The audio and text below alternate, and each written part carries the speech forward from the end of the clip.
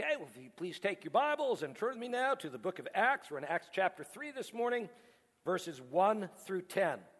Our message series is called Church on the Move, and we're looking at the early church in Acts, and just so that we can learn how we can be a church on the move with the gospel.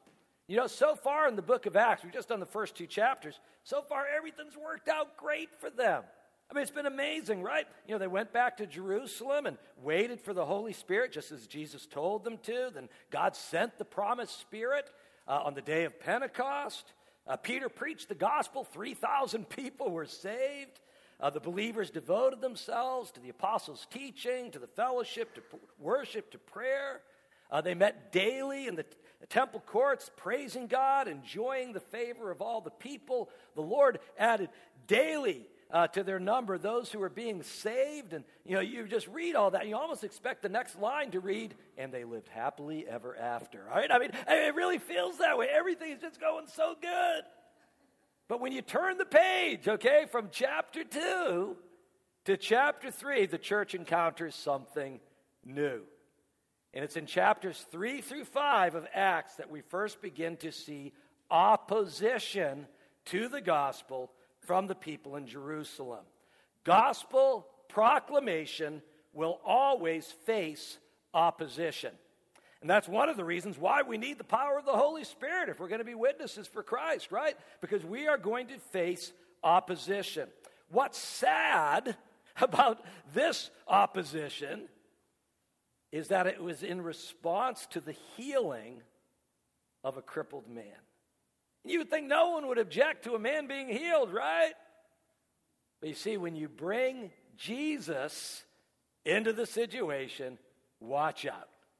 When you bring Jesus into the situation, good things are going to happen. But yeah, you're going to see opposition as well. So we're in Acts chapter 3, and I'm just going to read verses 6 through 8 as we get started. Would you please stand with me for the reading of God's word? Then Peter said, "Silver or gold I do not have, but what I have I give you. In the name of Jesus Christ of Nazareth, walk." Taking him by the right hand, he helped him up, and instantly the man's feet and ankles became strong. He jumped to his feet and began to walk. Then he went with them into the temple courts, walking and jumping and praising God. This is the word of the Lord. Let us pray. Dear God, as we look at these verses and the verses surrounding them, as we look at this wonderful healing story in the book of Acts, I pray, God, that we would not only enter into the excitement of that day there when this happened, but we would see how these things apply to our lives today and the good things that you have for us in your Son, Jesus. It's in his name we pray. Amen. Thank you. Please be seated. Okay, I told Kay, our office manager, I was going to do this morning, so she's counting on this, okay? Here we go. Peter and John went to pray. They met a lame man on the way. He held out his palms and he asked for some alms. And this is what Peter did say. "Silver and gold have I none, but such as I have give I thee. In the name of Jesus Christ of Nazareth, rise up and walk." They went walking and leaping and praising God, walking and leaping and praising God, in the name of Jesus Christ of Nazareth, rise up and walk. Yeah! Told you, Kay. I love that song. We used to sing that in youth group, and of course, you get everybody to stand up, and we got to the walking and leaping part, we'd all go, and they went walking and leaping and praising God, right? Walking and leaping and praising God. And just so much fun. I love that song. I love this story. This is one of my favorite healing miracles in all of Scripture. And that song, for me, it just captures the fun and the joy of this miracle so beautifully. There is healing in the name of Jesus, and that should fill our hearts with joy. And so we're going to look at this miracle together. There's an outline in your worship guide. I encourage you to take that out. It will help you to follow along with the message. And the whole miracle begins with the beggar, right? The beggar at the gate. Look at verses 1 and 2 now as we get started. One day, Peter and John were going up to the temple at the time of prayer, at 3 p.m. Now, a man crippled from birth was being carried to the temple gate called Beautiful, where he was put every day to beg from those going into the temple courts. So we've got Peter and John, the two foremost of all the apostles. Peter figures prominently in the whole first half of the book of Acts. We already saw him in action as the spokesman for the disciples on the day of Pentecost. He was the preacher of the first sermon after the Holy Spirit was given. And now we see Peter and John, they're going up to the temple. It's time of prayer, 3 p.m. There are actually 3 set times of prayer at the temple. We've got morning, afternoon, and evening. You also had 2 lambs that were sacrificed each day, one at the morning sacrifice, the other at the evening sacrifice. Let me lay out how it all worked out for you, the schedule here. First lamb was brought out and tied to the altar at dawn. And then it stayed there until 9 in the morning. At 9, the morning sacrifice took place. This coincided with the first hour of prayer. This is also when the gates of the temple were opened for the day. So now the temple is open. First hour of prayer, sacrifice of the first lamb. Second lamb was brought out and tied to the altar at noon. This coincided with the second hour of prayer. And then the evening sacrifice of that lamb took place at 3 p.m., 3 p.m, and that was the third hour of prayer. If you're paying attention, you notice it's like, well, wait a second. The evening sacrifice took place at 3 p.m. What's up with that? Well, you got to remember, the next day for the Jews begins when? At sundown. So, when the sun goes down, it's not evening, it's the next day. And so evening starts 3 p.m. So this incident in Acts 3, it takes place during a set time of prayer, third hour of prayer, which was also the time of the evening sacrifice. It is always good to pray, right? And good things always happen when you pray. It is also good to have some set times of prayer to make sure that you remember to pray so that those good things can happen. And that's what we have here. They're going up to the temple to pray, and good stuff's going to happen. They meet this beggar. Now, this man was crippled from birth. Literally, it says from his mother's womb. Okay? So this man, he had never walked. He'd never used his legs to run or jump or play. From an infant to a childhood to adulthood, he had to be carried from one place to another. And he was brought to the temple at this specific time, not so much to join the others in prayer, but rather to take advantage of what we might call rush hour, right? This was the time when you'd have a lot of people coming and going for the evening prayer and sacrifice, and so that makes this prime time for begging. And when I was in college, one of the ways I would try to get some spare change and money is I'd go into the Boston subways with my guitar or some of my banjo. Banjo actually made more money. But open up the case and just start playing. People throw money into the case. It was so much fun. You know when I went? Morning rush hour or evening rush hour. Why? Because if you go in the middle of the day, nobody there. You don't make any money. You go when the people are coming and going. Same thing here. Luke tells us he was carried every day to the temple, and specifically to the temple gate called Beautiful, the Beautiful Gate. We're not sure exactly which gate this was, but it was most likely what is known as the Nicanor Gate. This was located at the main eastern entrance to the temple. There were 10 gates in the temple. They stood between the court of the Gentiles, where the Gentiles could go, and then the inner courts, where only the Jewish people could go. This particular gate, the gate of Nicanor, was 75 feet high, so easily as high as our ceiling there. That's a pretty big gate. It had huge double doors made of Corinthian bronze. It took 20 men to close it at night. And the historian Josephus describes it as the most beautiful of all the gates. All the other gates were sort of overlaid with a thin layer of silver and gold. Remember that, because we're going to come up to silver and gold in a minute.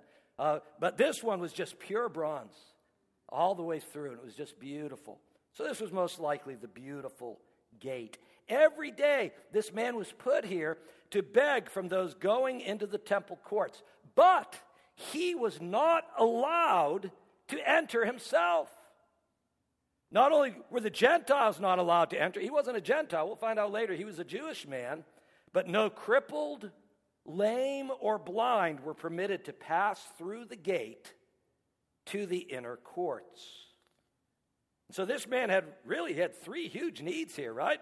He had a long-standing condition from birth. He was utterly dependent on other people. And he had no means of subsistence. He had to beg for money in order to live. And the beggar's physical condition here in Acts mirrors our spiritual condition before we came to Christ. Why? Because we're all crippled by sin from birth. We're born into our sin condition, and we are helpless to change ourselves. We too are completely dependent on another. Only God can save us from our sinful condition. And outside of Christ, we are all spiritual beggars. And all we can do is throw ourselves on the mercy of God. And that leads us into the only source of help, our second point on your outline, the only source of help. Too often, like the beggar here in Acts 3, we find ourselves looking in all the wrong places for help. Look at verses 3 through 5 next. When he, the beggar, saw Peter and John about to enter, he asked them for money. And Peter looked straight at him, as did John. And Peter said, "Look at us." So the man gave them his attention, expecting to get something from them. So when the beggar sees Peter and John, asks them for money. He's asking everybody. Everyone's coming in. Can I have some money? Can I have some money? And Peter and John look straight at him. Peter gets his attention. "Look at us. Look at me." Now, this is significant because most people probably ignored the beggar, right? They saw him there every day. It's like, not again. Most people certainly avoided eye contact, right? You see this all the time at traffic lights. In our time, when people are asking for money, you look at the people in the cars. They're all just looking straight forward, right? They're trying to avoid eye contact. Why? Because maybe they're a little embarrassed, a little uncomfortable. They're trying to avoid a connection. So when Peter says, "Look at us," this definitely got the beggar's attention. It's sort of like rolling down your window at the traffic light, right? Honking your horn and saying, "Come here, come here." They're going to come running. They're going to be right there for you. So, of course, this man gave them his attention. He was expecting to get something. He was expecting to get some money from them. And this is a classic example of looking in all the wrong places, because this man needed far more than monetary assistance. Yes, he needed money to get by, but what he really needed was physical healing, and even more importantly, he needed spiritual healing. And we often look to the wrong things in life for help, and we neglect the most important things that we need. Yes, money is important, but if you are looking for money to fill all your other needs, then like the beggar, you are looking in all the wrong places. Now, Peter and John, they didn't have a lot of money anyways, right? But they gave him what they had, which turned out was far better, because what the beggar actually needed was not money. Look at verses 6 through 8. Now, I'll read it this time. I won't sing it. You can sing it later on your own. Then Peter said, "Silver or gold I do not have, but what I have I give you. In the name of Jesus Christ of Nazareth, walk." And taking him by the right hand, he helped him up, and instantly the man's feet and ankles became strong. He jumped to his feet and began to walk. And then he went with them into the temple courts, walking and jumping and praising God. Peter says, "Hey, I don't have silver and gold. Don't have that. But I'll give you what I got." Now, I'm sure this man wasn't expecting silver or gold anyways, right? He's probably hoping for just a few coins, a couple copper coins. But Peter mentions silver and gold for a number of reasons. First of all, once again, he may have been referencing the beautiful gate. We talked about that, right? This was the one gate that was not overlaid with silver and gold. And so, Peter may have just pointed up at the gate and said, hey, I don't have any silver or gold, just like this gate doesn't have silver or gold. But also, I think Peter wanted to emphasize the value of what he was about to give. By starting with silver and gold, okay, that immediately raises this man's expectations. You're going to give me something even more valuable than silver or gold? And then Peter continues, in the name of Jesus Christ of Nazareth, walk. Rise up and walk. Now, the beggar was definitely not expecting this. I want you to notice some of the key phrases that Peter uses here. He begins with the name of Jesus. In the name of Jesus. Remember in the Gospels, when Jesus healed, he did it in his own power. But the apostles, when they healed in Jesus' name. They had no power in and of themselves. They healed in the name of Jesus. Remember what we said in week 1 of our series. We sometimes call the book of Acts the Acts of the Apostles. But it's not the Acts of the Apostles. Right? It's the Holy Spirit. But it's not even that. It's not even the acts of the Holy Spirit working through the apostles. No, these are the acts of Jesus through the Holy Spirit working in the apostles. This is what Jesus continued to do after he ascended to heaven. Why does Peter begin in the name of Jesus? Because Jesus alone has the power to heal. Yes, he ascended to heaven, but he was still present with the power to heal through his designated apostles. Peter begins with the name Jesus, and then he adds the title Christ. In the name of Jesus, Christ. And the word Christ means Messiah. Now, at this point, where are the believers? They're still in Jerusalem. They're doing what Jesus said. You'll be my witnesses in Jerusalem. And then they're going to move out, right? They're in Jerusalem. They're bringing the gospel to their fellow Jews. And so the title of Christ or Messiah is especially important. And then Peter also mentions Nazareth, Jesus' hometown, where he grew up. Notice something else here. Peter does not merely pray for healing. Okay, this was not a prayer for healing like we do today. This was a direct command. As an apostle of Christ, empowered by the Holy Spirit to do signs and wonders, Peter commands the healing, and it is done. Peter takes him by the right hand. He helps him up. This is an example of physical touch in order to aid faith. Jesus did this a lot. When he healed in the Gospels, Jesus often laid on hands. He used physical touch when healing people. And when Peter takes the man's hand, the man's feet and ankles instantly become strong. Jesus not only heals the underlying issue, but he grants instant strength to the man's atrophied muscles which he had never used in his entire life. No physical therapy needed. Oh, where do I sign up for that one, Lord, right? Wouldn't that be wonderful? Instant healing, no physical therapy needed. The man jumps to his feet and he starts walking. Can you imagine trying out your new legs after never having walked in your whole life? Your whole life, you've always been carried everywhere, completely dependent on others. And now you are walking on your own. And then Luke tells us the beggar walked with the disciples through the gate into the temple courts. Remember, he has never been allowed inside before. First time in the temple. And he walks in on his own 2 legs.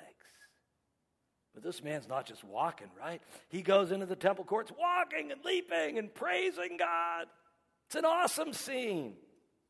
Walking was not enough. He was unable to contain his joy, and he's just jumping and he's leaping around as he praises God for this wonderful miracle. This is a beautiful moment that takes place at the beautiful gate. The man is physically healed in the name of Jesus, and now for the first time in his life, he is permitted entrance into the temple to worship God with his people. Something else here, the word that's translated leaping here, very rare word, very rarely used in Scripture. You know one place where it is used? In a prophecy from Isaiah about the Messiah, Isaiah 35:6, which says that when the Messiah comes, the lame will leap like a deer. This is a fulfillment of prophecy. This is another confirmation that Jesus indeed is the Christ, that he is the promised Messiah who was to come. Amazing miracle. Remember, this man was crippled from birth, from his mother's womb. I mean, it's one thing to recover from an accident, but to be healed when you've been lame from birth, that is an astounding miracle. The story is told of Thomas Aquinas. He lived in the 1200s, walking in on Pope Innocent II when the Pope was counting out a large sum of money. The church was a little wealthier in those days, and the Pope kind of rubbed it in. He said, "You see, Thomas, the church can no longer say, 'Silver and gold have I none.' Got it all." "That's true, Holy Father," replied Thomas. "But neither can she now say, 'Rise up and walk.'" You see, the beggar at the beautiful gate asked for money, but he got so much more. And the people in the temple that day, boy, they took notice. They took notice. Look at verses 9 and 10.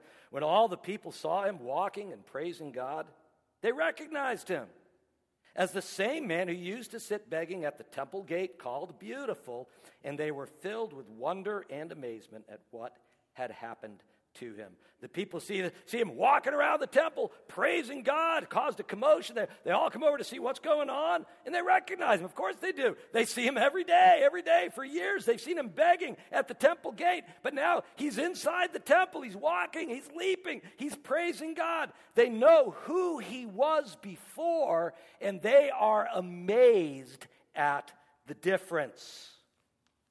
When you come to Christ, especially later in life, people know who you were before, right? They know your old patterns and habits. They know what you used to talk about. They know what kind of language that you used. They know what used to be the most important things to you.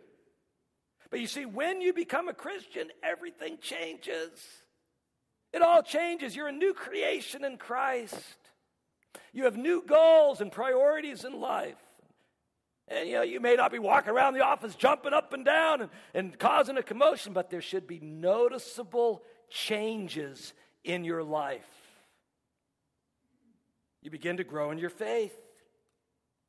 Your character changes. You become more loving, more joyful, more peaceful. You become vocal about your faith. See, people know who you were before you came to Christ. Now that you're a Christian, may they be amazed at the difference. This is part of your witness for Christ. I'd like to close with 3 applications from our passage today that directly apply to us in our lives today. First of all, God still heals in answer to prayer, okay? This isn't just something from back then. God still heals in answer to prayer. Now, we do not command people to be healed like the apostles did, okay? Remember, the signs and wonders, that was God's way of authenticating the apostles and their message. So we don't command, but God still heals today in answer to prayer. So this is another example. Once again, we need to be careful that we don't build doctrines out of unique historical events. Just because the apostles commanded people to be healed doesn't mean that you and I can command people to be healed. The apostles also wrote Scripture, right? And we can't write Scripture. And so we interpret the narrative sections of Scripture using the teaching sections of Scripture. What do the teaching sections tell us? They tell us to pray. Nowhere in the teaching sections of Scripture are we ever told that we can command people to be healed. Never are we told, command someone and they will be healed. Rather, we are instructed to pray for people to be healed. James 5 says, if any of you is sick, go to the elders of your church, and they will pray over you. And the prayer of faith will make you well. They'll anoint you with oil. They'll pray for you. We're told to pray for people to be healed. Physical and spiritual healing comes only through Jesus Christ. And so we should be praying for healing in Jesus' name. If you're sick, if someone in your family is sick, pray for them in Jesus' name. We've seen so many times God has healed. In this church, Rosie and I can testify in our family. God is so good. So application number 1, yes, God still heals today in answer to prayer. Second application, give people what you have, right? And one thing we all have as Christians is Jesus and the gospel. We all have that. You know, the beggar at the gate, he thought money was his greatest need, but God knew better. And you may or may not have silver and gold to share, but either way, you have something much better than silver or gold. And we should always be willing to help others whenever we can. If God's blessed you financially, help people financially. But the best thing any of us can ever do for anyone is offer them Jesus and the gospel. And then finally, our third application is what Jesus said in the Sermon on the Mount. He said, let your light shine. You're the light of the world. Let your light shine. May people be amazed at the difference Jesus makes in your life. You know, the lame beggar sat by the beautiful gate for years, but never entered through. It was not until someone shared Jesus with him that he was physically and spiritually healed. You are spiritually lame and helpless apart from Christ. You have been since birth. Many of us have sat outside the gate all our lives. And like the beggar who was not permitted to enter the temple, we were lost in our sins and outside of Christ. But there is still healing at the gate today. Jesus is the true, beautiful gate. He is the doorway to salvation. And there is healing and salvation and forgiveness of sins in the name of Jesus. And so this morning I say to you what Peter said to the lame man in Acts, in the name of Jesus Christ, rise up and walk. Enter through the beautiful gate. Enter through Jesus and enjoy the blessings of God's salvation and favor. Let us pray. Well, dear Lord, we thank you for this beautiful passage of Scripture. We thank you for this beautiful thing you did in this man's life right there at the beautiful gate. Lord Jesus, you are the way, you are the truth, you are the life. No one comes to the Father except through you. You are the beautiful gate. We want to enter through you. When we do, we find that there is healing in Jesus' name. We find that you make the difference in our lives that will shine out to others, that they may ask us, what's so different about you? And then we can offer them the greatest gift of all. We can offer them Jesus and the gospel, that their lives may be changed just as radically and dramatically as this man at the beautiful gate in Acts. Thank you for your word, Lord. Apply it to our hearts. We pray in Jesus' name. Amen.